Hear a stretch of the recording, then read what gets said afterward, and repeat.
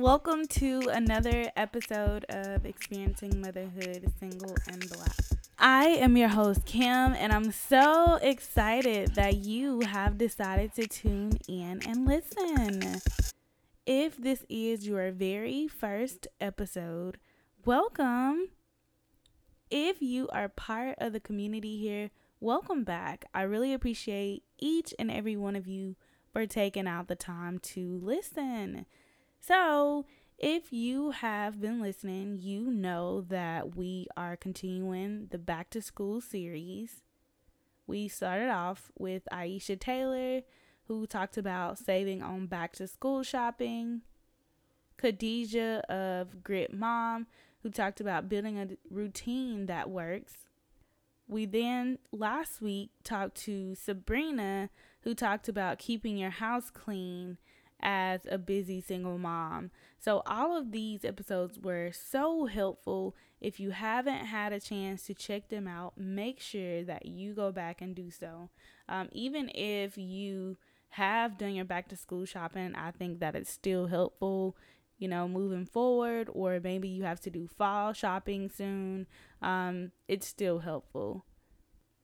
Today, I am talking to Lakeisha about dealing with school behaviors as a single parent. I know it can be really frustrating, especially if you have boys and you don't have that male role model or male image in the home. Sometimes they tend to act out, and even sometimes we have issues with girls and their behaviors. So definitely stay tuned in so that you can hear what Lakeisha has to say as an experienced counselor.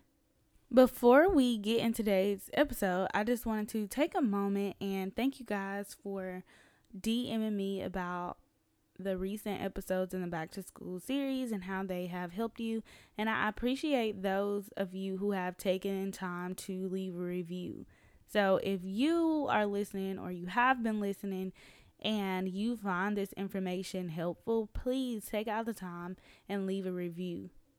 And we still have spots remaining for the Single Moms Cruise. So if you are interested in traveling with a group of single moms and you want to learn more about motherhood and just have a good time, then you definitely want to check that out. I am going to put the link in the show notes so you can click on that and be directed to find out more about the cruise. And I hope you guys can join us. I'm really hoping that we can make this thing happen.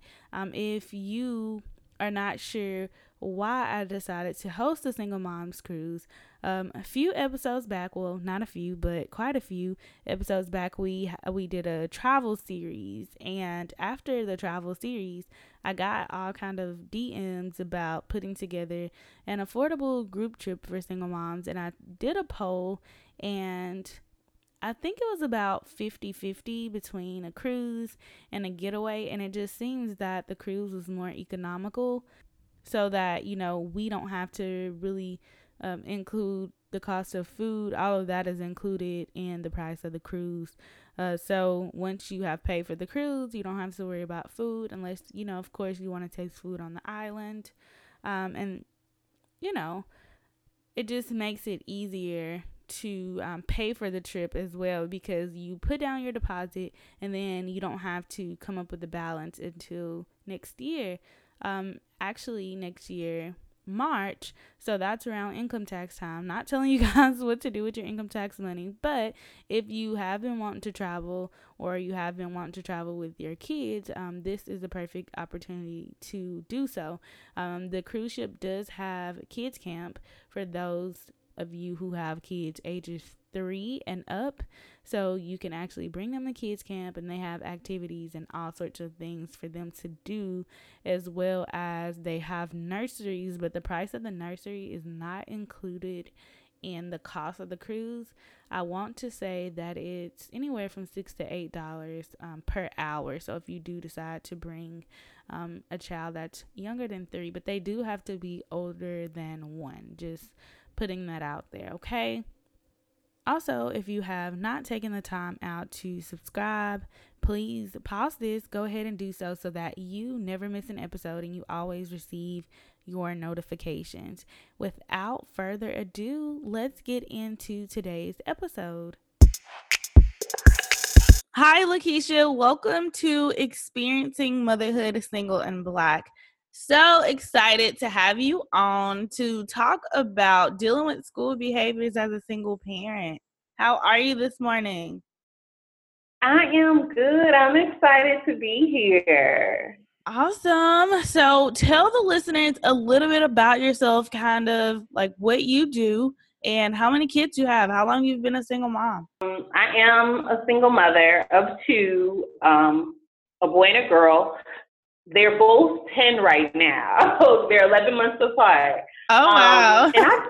And right? Yeah, they should have been twins. I've been a single parent,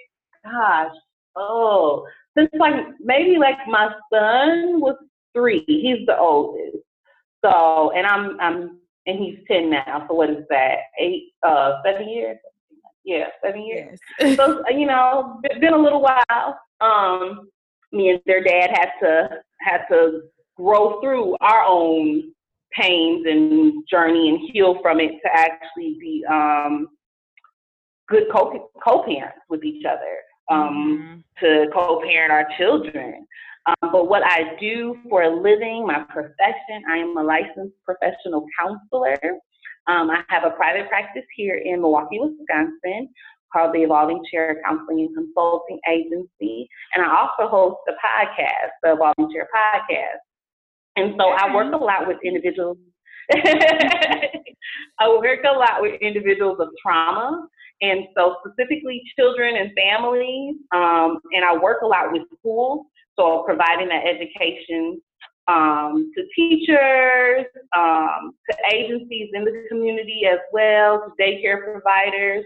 And so just really educating people about trauma and how therapy is dope, how we need to protect our mental health, and going to see a therapist, ain't nothing wrong with it. Because I'm definitely an advocate for the minority community and people understanding the importance of taking care of their mind. Yes, for sure. That's awesome, Lakeisha. I love what you're doing, especially when it comes down to helping out with these kids and their behavior, because I think it's so important. Teachers have a really huge job, and we just send our kids to school and they take care of the kids, but they have the responsibility of teaching the kids in the classroom, but then also managing those behaviors by themselves, So when, when the teacher has a problem managing those behaviors, then they have to remove the student from the learning environment. And I think that's where we can come in as parents and begin to kind of figure out what is going on with our child. So, Lakeisha, what do you think are some things that influences student behavior? Definitely any kind of big transitions. I've seen it across the board where parents were recently divorced, or maybe a death in the family, or relocating from a different state. Now they're in this new environment, new schools, don't really know people. If one parent all of a sudden is no longer as involved, and that child is used to having both of those parents equally sharing the role, even if they were ever together. Definitely trauma.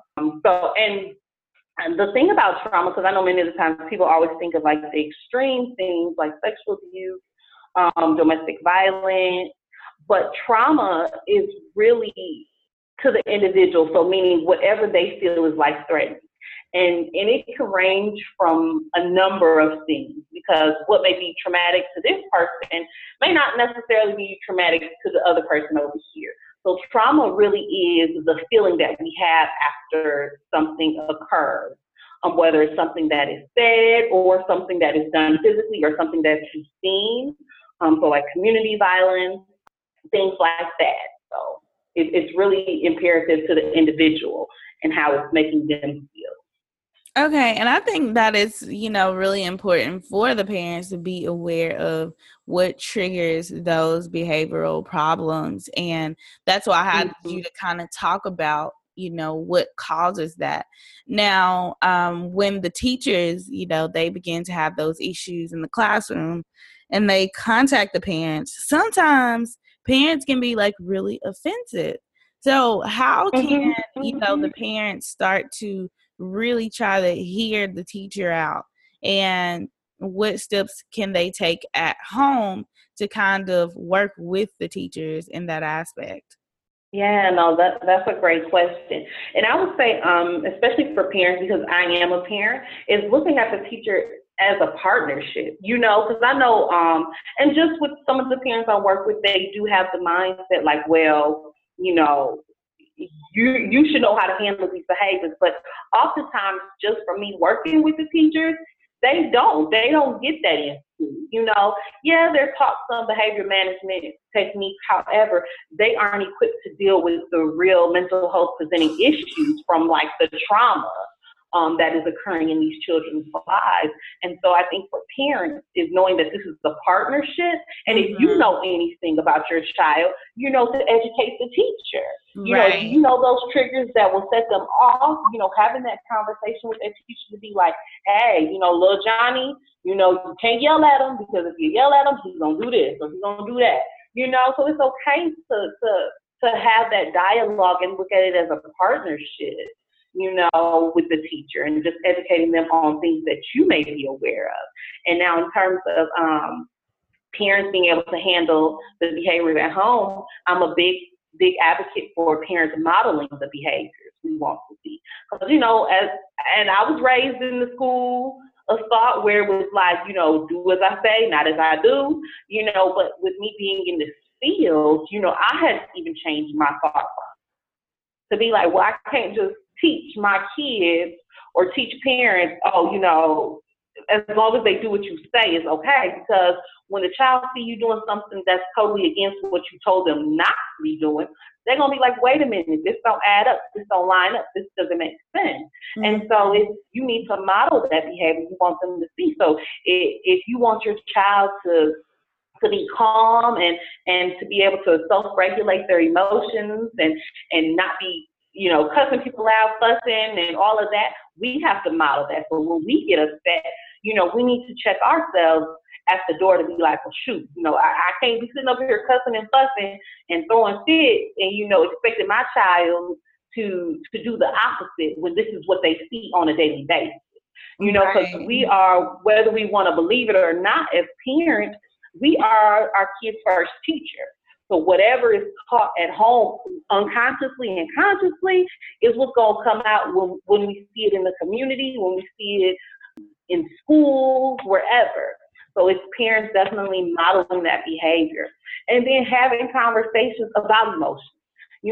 Talking about emotions, you don't have to be afraid about talking about that at all. Giving your child language, because many of the times the kids I work with don't have the language meaning, so they don't understand what it means to be excited or, even really angry and what's behind that anger, because oftentimes anger is a secondary emotion that's covering up like the deep-rooted one. So, a child many of the times could be really afraid, but it's easy enough for them to show anger, right? And so because they don't want to acknowledge the fear, they may not know what that feeling of fear is like. So it's for parents to have that conversation, just talking about the different emotions and asking their child, so when you're feeling like this, what does that look like for you? For them to better understand those things. Developing realistic coping skills, because especially through the stages of development, coping skills are key for us to stay grounded and be able to self-regulate. And so it's just being realistic with what actually helps you calm down and being realistic in the environment. Music helps you calm down, but yet in school, you may not have teachers that are understanding for them to really use music. Okay, let's find an alternative way for while you're at school, what can help you calm down? Or who are those safe places or safe people that you can go and talk to as well? Yes, I definitely agree with that. And then, like you said, I think it's super important to talk to your kids about those emotions. And like you said, you had to change your behavior. And then I had to change mine because I grew up in a house where, I was raised by my grandma and she would always like raise her voice. And so I Mm-hmm. found myself doing the same thing, when I initially, like when my daughter turned 2 or 3, like there were so many things that she was doing that I couldn't really understand. And then I believe I read like this child psychology book, and it really made me open my mind to a lot of things. And so I began to have those conversations with her. Hey, McKinley, it's okay for you to cry, but you're not going to keep crying just so that you can get what you want, right? Because, I think at that Mm-hmm. age, like, automatically, if she can't have something, she just starts to cry and cry and cry. And I'm like, Right. trying to explain to her that, because I also think that, we were taught that, you need to be strong and you shouldn't be crying or whatever. But no, I'm teaching my daughter like it's Mm-hmm. okay to cry because I understand now that it's a healthy way of releasing emotions. But I'm just also like, you can't cry and crying is going to solve your problem. I said, you have to understand that you can't always have things when you want to, McKinley. Sometimes you have to have patience.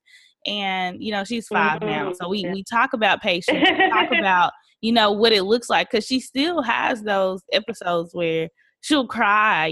She'll cry and cry and cry and think like, okay, Mm-hmm.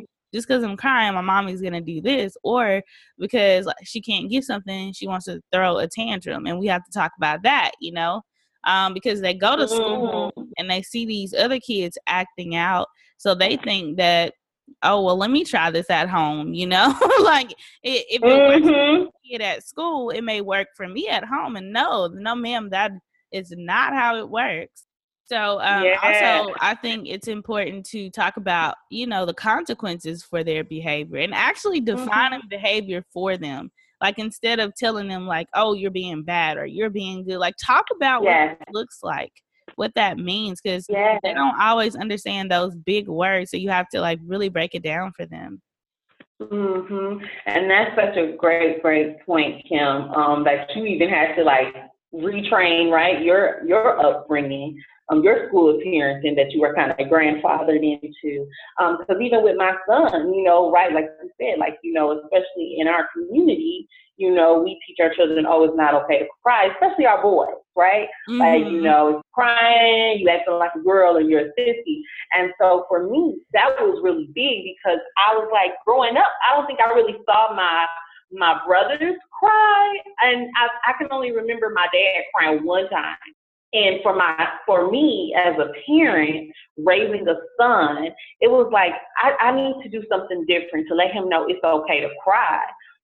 Like it's nothing to be ashamed of. Like you said, right? Those tears actually can bring a sense of relief. And then it's like, okay, like you got that all out. Now let's talk about it. Let's process what has happened or what you're Yes. feeling. And so it's for us as parents, especially single mothers, right, raising Black children, Black boys, specifically. It's okay, mom, for you to tell your son it's okay to cry. You know what I mean? Because I think that is always the fear of a single mother raising a son. It's like, well, I got to teach him how to be a man. And it's like, that's fine, but also let him know about his emotions. I don't know if you're familiar with the show Love Is on No. OWN TV. No. Okay, it's a show written by Mara Brock Akil and her husband Celine, and they were on the Breakfast Club with one of the actors in the show, Will Catlett, and he's so dope.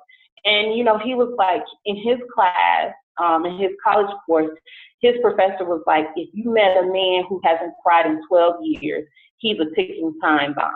And when he said that, I was just like, that is so true and so powerful because we reinforce to our boys, you cannot cry. But let's think about it. If he doesn't show that emotion, it's all bottled up, and sooner or later, it's going to erupt like a volcano. And we all know how dangerous volcanoes can be when they erupt. So it's the same aspect when we're thinking about it when we're raising these boys. It's like, if he doesn't get this out, think of the damage that can be done to him and maybe others around him. Yes. I think that is so good too, because like you said, raising boys is so hard, especially for single moms. Now, Lakeisha, I don't know if you're okay with talking about this, but is your kid's dad in his life, or are you solely responsible for taking care of him and raising him as a young man today? Yeah.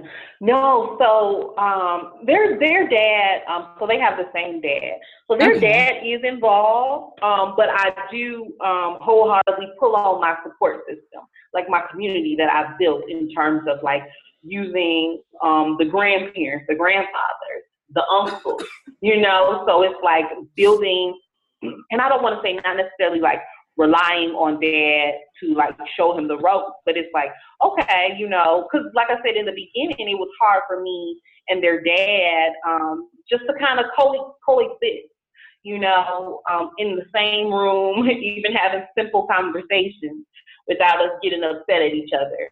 And so through that journey, I had to learn to use community. And I still heavily rely on community, granted me and their dad, now we're able to have conversations and just talk and things like that. So that's not a problem. So he is involved, but I also have that extension of community to kind of like fill in those gaps as well. And I know everybody isn't blessed to have that,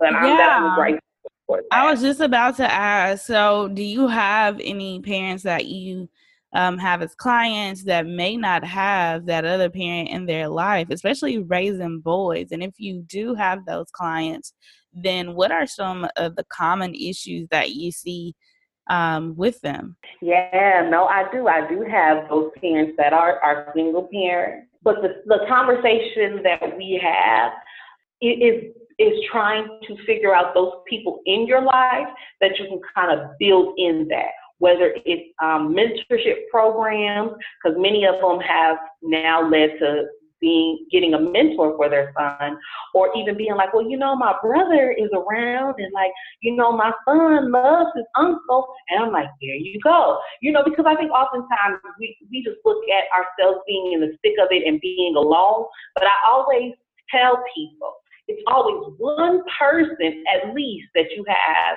in your community that you may not even be thinking about until somebody is asking those questions. And so it's really like having those parents that tap into those resources and just looking at what's available to you. And some may be the traditional route of family members and close friends. Some may be the non-traditional route of like mentorship programs, big brothers, big sisters, things like that, or even like those community programs through like the Boys and Girls Club, or through like a local community agency or a local community center. And so it's really having those conversations with those parents. And then if they're just like, you know what, Lakeisha, like it's really nobody, or, I don't feel comfortable with my kid, with this person, I don't know. And I get that as a parent. And it's just talking to them, well, okay, but you can't like do double work, you know what I mean, and feel guilty for the other parent not being involved. Like, of course, we want both parents to be involved in our kids' life, but the reality is not both parents are always involved. And so it's just having that conversation with their parents, be like, well, as long as you are doing the best you can do, that's all that matters. As long as you show up for your child and let them know that you love them and you care for them, that you're a safe person, you're providing a safe space for them, that's all that matters. Yes, I absolutely agree. Now, Lakeisha, let's talk a little bit about the importance of understanding the child's development, because I feel like some parents don't really have a clue. And I think that if they did, it would help them understand a whole lot better, Like sometimes we think, okay, this kid is not listening, and they keep doing the same thing over and over again. And sometimes we get so impatient and we kind of give up and start allowing them to do whatever it is that they want to do, when if they understood the importance of, you know, knowing how the child develops, they would understand that this is just a phase. You know, they're at this age where this is going to happen, and you have to continue to do the work so that they understand how they're supposed to act, you know? Talk about that a little bit. Okay. No, that's a really, really great question, because I do. In my head, I'm always like, man, like, when parents do come in, they're like, well, they shouldn't be doing this. And I'm trying to think of like real concrete examples for the listeners, to let them know, like, no, that's pretty normal. Yes, it's so crazy. So crazy. Yes, so I'm thinking of let's see. Okay, like because I see children too as young as like 4, and so I'm thinking of a 5-year-old, and so if if they're mocking things like that, and you know the parents like, but they didn't never used to do that, and now they want to do that, and I'm just like, why are you doing? And I was like, you know, that's actually pretty normal. I was like, because they're testing the limits. I was like, because what we have to understand about children is that just like naturally they're manipulative, so we have to like help unlearn that behavior, you know, and kind of like teach them, like you said, like how you did with your daughter, right? Like, you know, I had to teach her like it's okay to cry. However, you're not going to cry every time because you can't get your way. So you have to help teach that skill for her to understand, like, well, you know, like I got to cry when something is wrong with me. You know, not just when I don't get my way, but be able to express, okay, well, you know, I feel this type of way, mommy, because I didn't get my way, but it won't lead her to crying. Because oftentimes, right, that's that manipulative behavior, and many parents give into it, and then now, you know, they've created the kid that's, you know, used to getting whatever they want. Yeah. But no, something as simple as that, like the mocking behavior. Literally, I had a parent come in and say that, and I was just like, no, that's pretty normal. That's pretty standard. Even like, my daughter did that. Like, it's like the tape recorder stage. It's like she repeats every single thing. Oh yeah, they are like sponges for sure. Even like I'm thinking like 8 and 9-year-olds, right? Because they're learning about just like genders, and so it's kind of natural for them to like explore their body parts, right? Mm-hmm. And so now, and for parents not to be alarmed, because like that is natural, like that's just like part of the stage.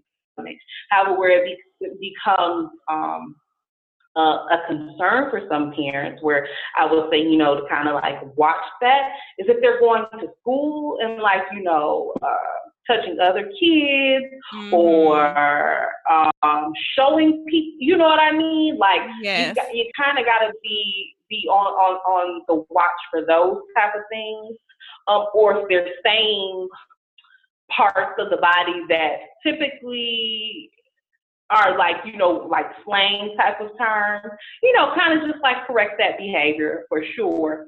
But definitely use proper terminology too. Oh my gosh. Like, please. Okay, yes, that is crucial. That is what we learn just in what I do and talking to parents. Like I educate parents on this. Is tell your kids the proper names. Tell them the vagina, the breast, the penis, the testicles, like tell them those proper terms, because, okay, kids who know those terms, more than likely they say decrease the chances of being sexually abused or molested, things of that nature. But because, and I think it's really heavy for them to teach the kids the natural terms, because it stems from a situation years back, and it was researched on, of a little girl that was taught to call her vagina her pocketbook, and you know somebody touched her, and she tried to tell the teacher, like, you know, like he touched my pocketbook, and so of course if somebody's like, oh, he touched your pocketbook, what? Like, oh, okay, that's not a big to do, but it comes to find out it was like he touched her vagina. You know, and it was an adult that did it.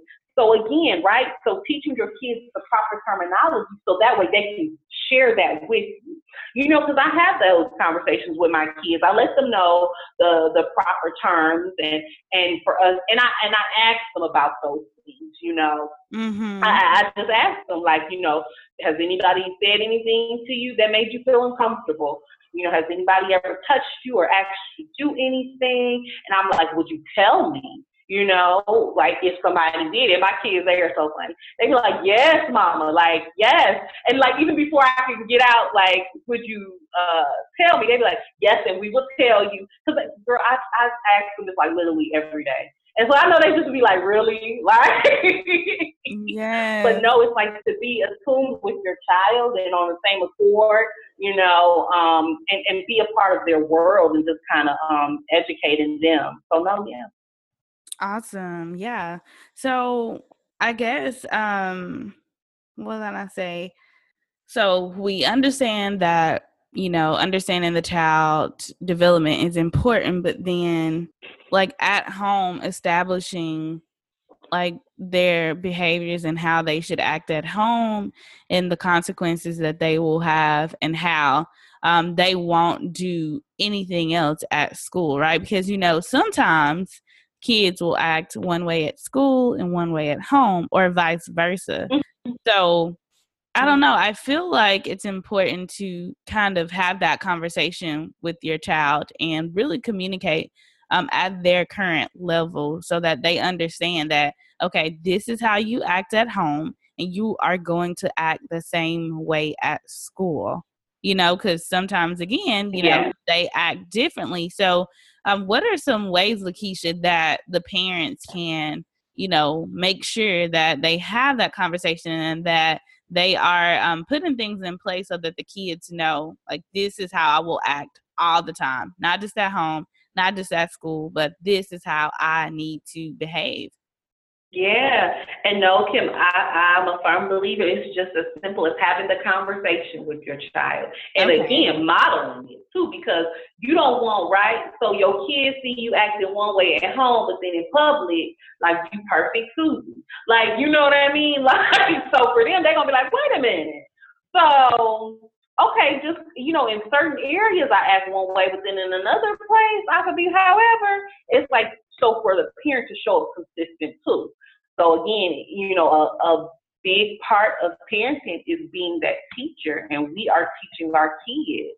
And so Mm-hmm. it's for the parent to definitely show up consistently in their behaviors in all areas of life, in community, home, school, however. Um, you know, even just having that conversation for the child, and like you said, just for them being like, okay, well, it's not okay for you to go to school and, you know, throw things or hit people, because that's not nice, that's not fair. You don't do that here. So it's like we have to learn to use our words. So just really having that conversation and also modeling that same behavior. Like, it all comes down to modeling. Because we can talk to our kids all day, but what they see has a lot of lasting impression. Yes. Okay. That makes a lot of sense. So communication and modeling the behavior, it's so important. Got it. Yeah. So let's talk a little bit about some of these behavioral disorders, because you talked a lot about trauma and, how it's more difficult to kind of deal with these kids versus like dealing with kids who, I don't want to say like normal kids versus like kids with behavior disorders, but how can I say this? Just if the kid doesn't have a disorder versus a kid that does have a disorder, like how they are different and how those parents can deal with those kids. So one of the most common behavioral disorders is ADHD, right? So if you guys are Mm-hmm. familiar with ADHD, it is a attention deficit hyperactivity disorder, and it's something that happens in the brain. So I'm going to let you talk about that a little bit, because I'm not like very knowledgeable about it.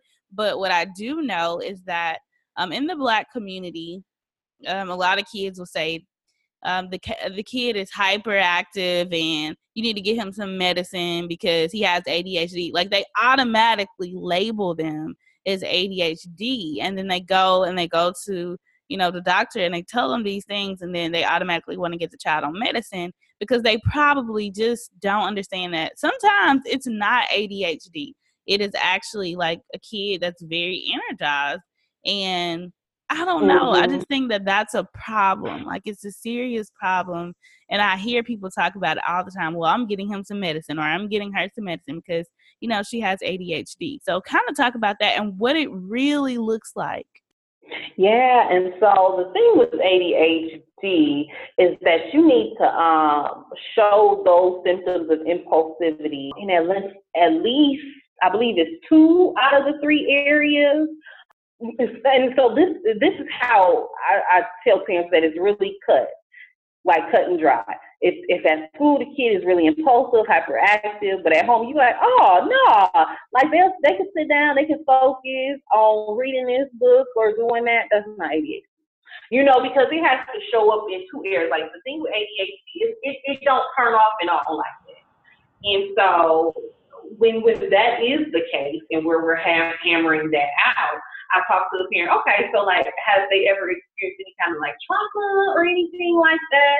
And then many of the times they're like, well, wait, their grandmother did pass, or, their dad hasn't been in their life, so you start like weeding out those types of things. Because the thing about ADHD, like behaviors, is that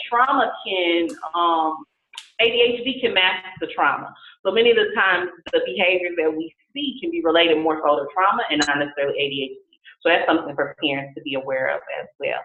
But just in general, ADHD, like literally across the board in different settings, this child is the same kid. So they can't sit down and focus for longer than maybe like 10, 15 minutes. I've actually had it where kids couldn't focus and sit down with me longer than like 5 or 8 minutes. Oh, wow. And it was the same way at home. And so, but also too, this was a kid who had like some serious trauma as well. So it was kind of like a twofold thing for him. But yeah, so you're looking at those type of things, like the organization. Are they able to do step-by-step instructions, or do they only hear that first thing and then the rest of the stuff you said out the window? But again, this is happening across the board in different, in the community, in home, at school type of setting. So it can't just be, they just do that in the community, but at home and at school, they can sit down, they can do their work, that's not ADHD, So people, but then too, you do have ADD, attention deficit disorder. So that doesn't always have the hyperactivity, but it still encompasses the not being able to focus and stay on task. So I think that is something too for parents to be aware of. It may not be ADHD, but needing to be ADD. But again, it needs to be across the board in those spectrums of their lives. It ain't just gonna pop up in one area and not show up in others. Yes.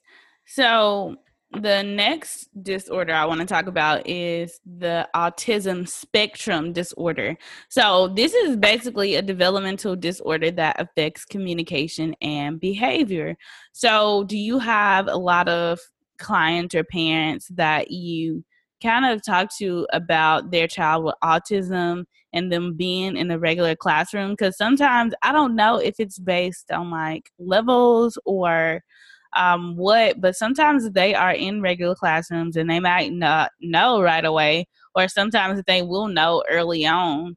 So what about those parents? Because sometimes they do have a lot of behavioral issues. Yeah, so my work with the state, I did a lot of autism work with teens, actually. And when I worked for an organization called Wraparound here in Milwaukee, where they like wrapped around different services around the family to support the child's mental and behavioral health needs. And so I worked with a lot of adolescents, even in that program as well, that were on the autism spectrum. And so, but the kids were like well diagnosed, because they were diagnosed at like 3 and 4. And so, now I'm working with kids, and they were at that time, like age like 15, 16.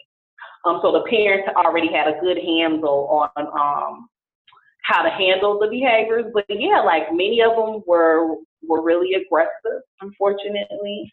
So like physically aggressive, verbally aggressive. That it's the social skills piece where they aren't able to read like the social norm cues out here in society, and so they take it in and perceive it a different way when it's not that. So like misunderstanding those social cues. So yeah, so like now though with the children that I work with, you know, because I always assess the kid for like everything possible, like of what I'm seeing. Honestly, now I don't see as many children that I even would even diagnose them as autism. However, it's a few that I'm like I see some autism-like behaviors in the sense of social skills, but I wouldn't necessarily, like, it's like they're a milder version of somebody with autism on the spectrum. So like, it's really not like acute or high need. Like they may just have like some pieces where I'm just like, maybe it might be autism because of how they interact socially. It's like that social awkwardness for them, again, where they aren't able to read those social norm cues among their peers. It's difficult for them to keep and maintain friends. So I see some of those things. And, you know, the question would be like, well, Lakeisha, how do you know that's not like, you know, age appropriate or things like that? Because typically at this point in life, like 8, 9, you should be able to read those social cues from your peers and you kind of understand those things. Mm-hmm. But it's just something like, and I'm sorry, I can't even explain it because it's like you just know, where you're just like, yeah, like this kid might have some, you know, might be spectrum-y in certain areas, but it's not full blown, if that makes sense. Yeah, for sure. Okay.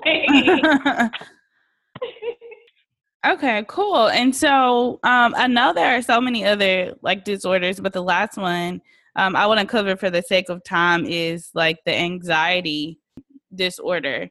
And I feel like a lot of parents are not really aware of this. Like they think maybe the child is too young to have anxiety, but you know, anxiety can happen at any age. So talk about that a little bit, Lakeisha. Yeah, no, and you actually be surprised how many kids that I work with that present with anxious-like behaviors. And again, too, we're thinking of, because one thing, too, I forgot to mention is like, a lot of the times, too, we have to look at genetics, right? And so oftentimes, there's a connection. So like if I have a mother who was like, well, I have depression. I was depressed while I was pregnant. And it's like, we have to understand that there's something working even while the baby is in utero.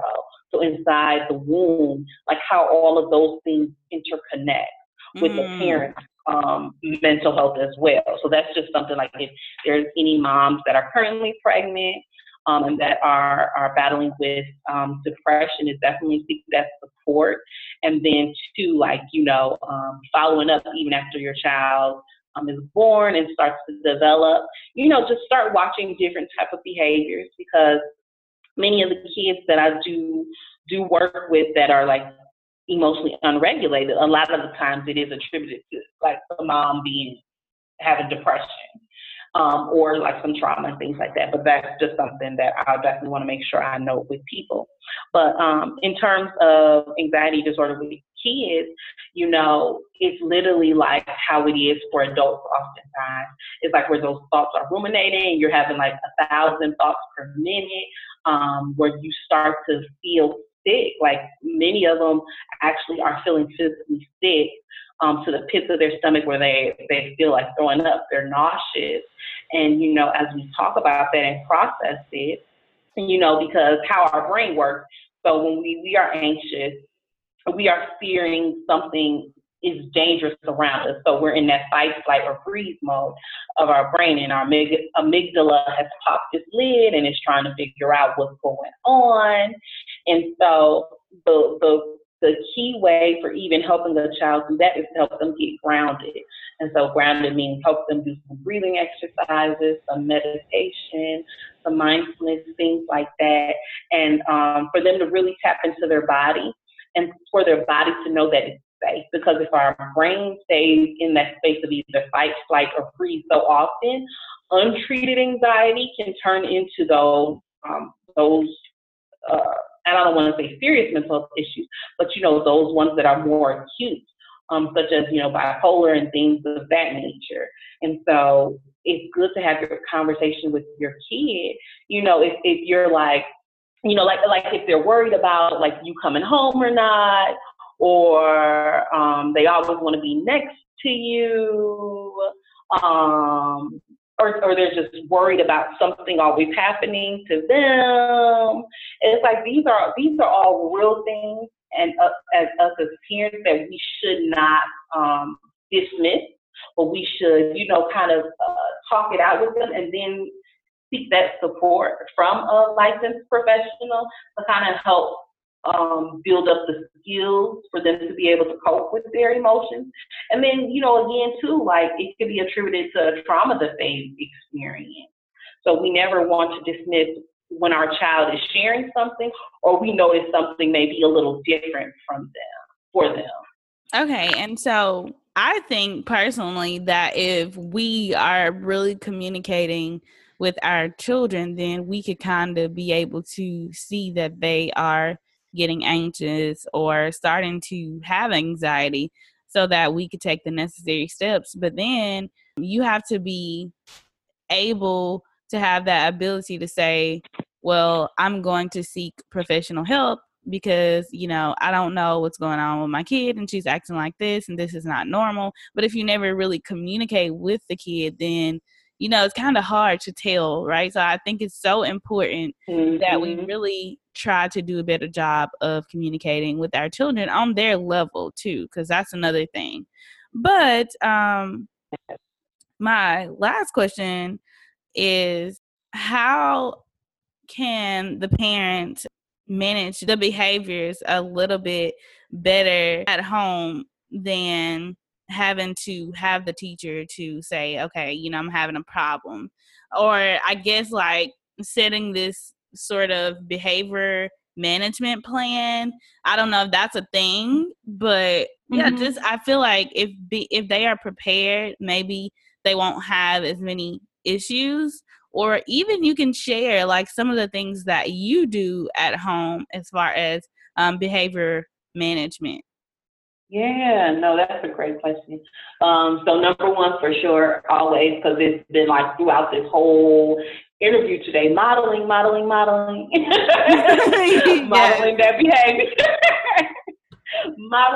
behavior, talking to your child about emotions, talking to them about triggers, helping them understand what are those things that make you feel sad, what are those things that make you feel angry, what are those things that make you feel excited. So understanding those triggers, and then talking to them about how normal it is for us to feel all these emotions, but how we respond is what reigns heavy. So, giving them an example, so if you see mommy like throwing things, do you think that's really good for me to be able to handle me feeling angry? And, hopefully your child is like, no, that's not good. And then it's like, okay, well, maybe mommy should have took a deep breath or took herself to a quiet area to calm down, and so then that's when you can talk about coping skills and helping them understand coping skills allows you to be able to self-regulate, so allow you to calm yourself down without anybody else having to do it for you. Because the thing about it, if our kid can self-regulate, they gonna be great in society. Yes, I was like, I'm sorry. I want to interrupt 1 second though, because you said something, and I remember that one time I actually apologized to my daughter because I was just hollering for no reason, and I was like, okay, mommy is sorry. She, was hollering and she shouldn't have done that. I'm sorry, just I think that if she can see that I can apologize for my misbehavior, that she can do the same thing. And sometimes she'll even throw stuff on the floor when she, gets upset or whatever. And then I'll say, why did you do that? And she'll say, well, I was upset because you made me mad. Okay, so what is mad? when you say that you're mad, how do you feel? And so again, that's just my example of like communicating with my child.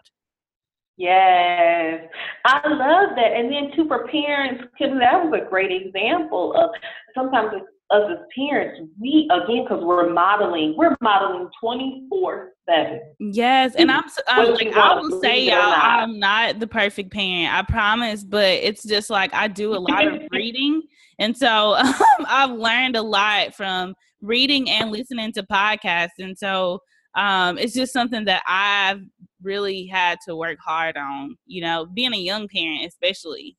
So yeah. No, that is so awesome, because I think sometimes as parents, right, because we be like, oh, our child ain't gonna remember that or do that, but again, what they see has a lasting impression. And so it's imprinted in their brain. If they saw mommy act like that, they ain't gonna forget. Hey, we know that kids don't forget nothing. Nothing. Nothing. Okay. They do not. You forget you done said something or did something, they gonna bring it right back like, wait a minute, but you said this and you did this.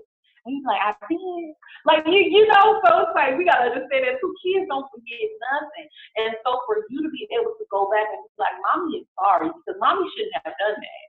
You know, I think that again, that is reinforcing to her, like, it's not okay for me to act like that when I'm angry. So I gotta find a better way to tell people I'm angry. You know? Yeah, and sometimes I'll tell her, like, I just need a moment. Like, mommy was feeling upset, and she just needs a moment in her room, okay? She just needs a moment. Well, mommy, can I just come right now? Are you okay now? Are you, you know? But yeah, that's how we operate. So. Oh, I love it. But yes, so modeling, talking about those emotions, developing those coping skills again, and being realistic. You know, so it's funny because me and my children usually start our day off with a meditation. That's usually like about 10 minutes or something like that. And it's so funny when we started doing it, my son was like, well, I'm going to fall asleep. And I was like, well, that's fine. Because, you know, your body's still going to be in a state of calm, so that's okay. So, you know, it's us doing those things together, and for me, showing them too, like, you don't need this music or somebody talking to you to be able to meditate for 3 minutes in class. Like, you need to center yourself. You can create, let's create a script in your head that you can kind of recite to yourself in those 3 minutes to help get you back centered and focused. We talk about breathing. There's all different kinds of breathing. There's bubble breathing, where I use bubbles with students, square breathing, where it's you're just kind of drawing a square with your finger, you know, triangle breathing, literally, you can make breathing all different kinds of stuff. So me and my kids do a lot of breathing, you know. We do pauses where it's okay, stop and pause, you know, before you respond or before you react, because, you know, we don't want to react, we want to respond. So, you know, it's educating even my children on doing these things at home, so that way when it comes to them doing it at school, it just comes naturally. When the situation comes up, they can just, you know, do it naturally without any issues. So definitely I would say start there. And of course, if you're like, none of this is really working, and I won't say working, but you know, it's still a need for something else, then that's where you do, where I would encourage parents to seek out that support from trying therapy. Because it may be something a little more deeper than what we can see as parents going on. Yes, and then especially if you have problems like communicating, or, you know, you have issues with patience, then it's definitely important for you to see a therapist as well, I think. Yeah, no, that is so true. You know, I said I had one last question, but I actually have one more. I'm so sorry. And then I promise. Okay, that's okay. So when the parents are actually looking for a professional counselor or therapist, what are some ways that they could look for someone who works for them? Because I think it's really important to know how to search for that person who actually will understand the parent, because everybody, every therapist is not for every parent, or every counselor is not for every parent. So how do they find which one works best for them and maybe for their child. And I don't know if you think like the same counselor or therapist should see both mom and child, or if they should actually have different ones, like whenever they go together and then one goes separately. Like, talk about that a little bit. Okay. So starting off with trying to figure out how the therapist would be a good fit, and maybe it'll be twofold, like how do I know the therapist would be a good fit for my child? And then how do I know the therapist would be a good fit for me? So in terms of like a child, I always encourage, so many of us therapists, we offer like 15, 20-minute free consultations over the phone. And so honestly, I encourage everyone to start there. You know, if you see a therapist, and read their bio, because many of us are on Psychology Today, Good Therapy, things like that. And so I would read the bio, and if anything in it resonates with you, I would pick up that phone to call that therapist for that 15, 20-minute free consultation and ask your questions. You know, give a little, a brief synopsis of what's going on, what's leading you to seek out this support, and then kind of just listen in to how the therapist share how they would handle the situation, how they would work with both you and the child, as well as their experience. Like, what is their experience working with children and families? Because, you know, not everybody, and, you know, truth be told, not everybody that I know that are therapists necessarily want to work with kids. You know, like, that's not what they want to do. They have a preferred population. So I would look into that too. Like, okay, you know, how well do you work with children and even families? So asking them what is their experience within that. And maybe give examples, maybe have them, because again, too, you know, it's twofold. Like the therapist, of course, is like interviewing who's ever on the other end to see if they'll be a good fit for them, and then vice versa. The individual on that end is interviewing the therapist to see if they'll be a good fit for them. And so, you know, it's getting all your questions answered, almost like an interview, you know, because you are interviewing.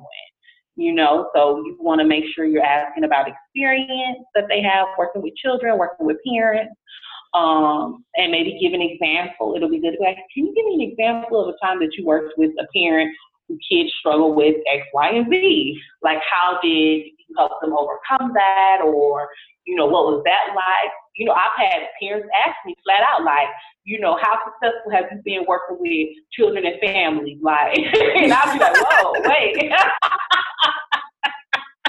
But, you know, those are great questions to ask, because it's just like, and granted, you know, success was different for every person, you know, because some parents may be like, I just want this behavior to decrease. Some may be like, well, I want it all gone, and you be like, okay, you know, you know, so that thing of success. So I give different examples of what I deem as successful for the parents based on what parents have shared with me.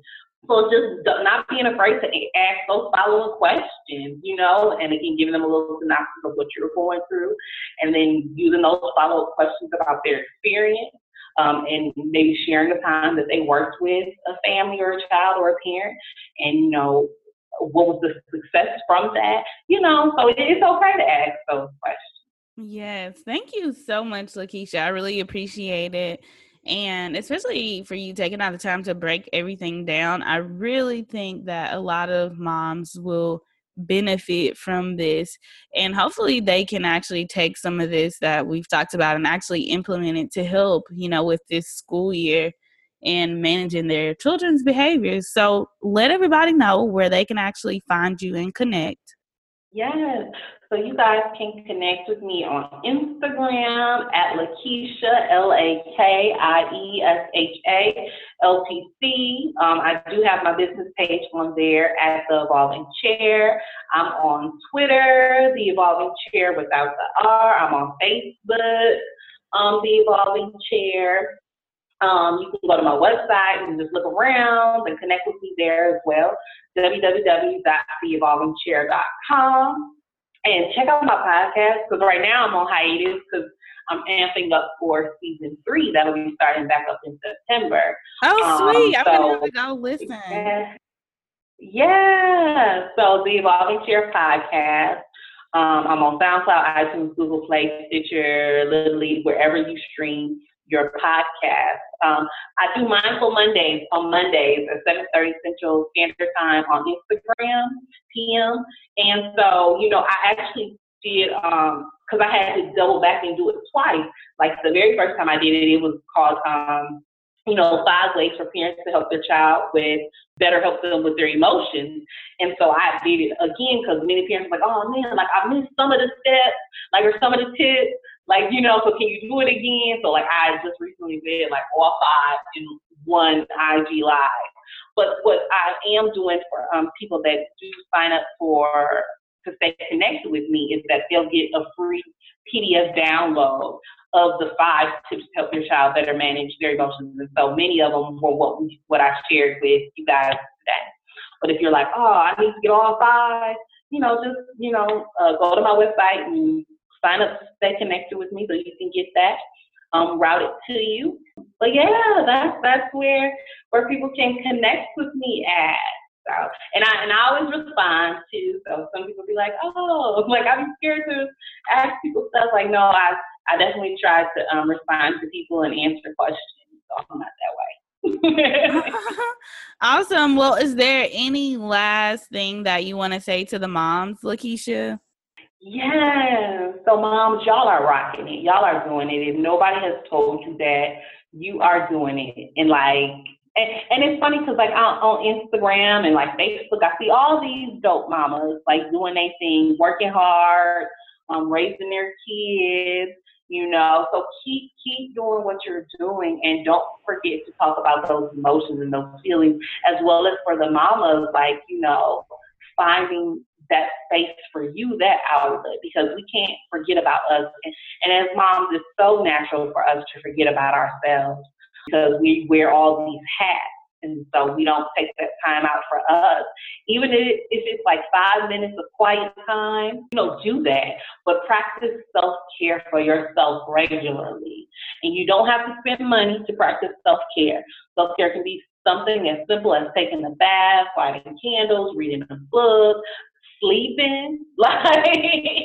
Yes. So, hey, I understand, but practice self-care, please. Yes, I totally agree. Self-care is so important, and I think a lot of people talk about it now so much, but people still don't really have an idea, or they're still not taking the time. So please do that one thing for yourself, okay?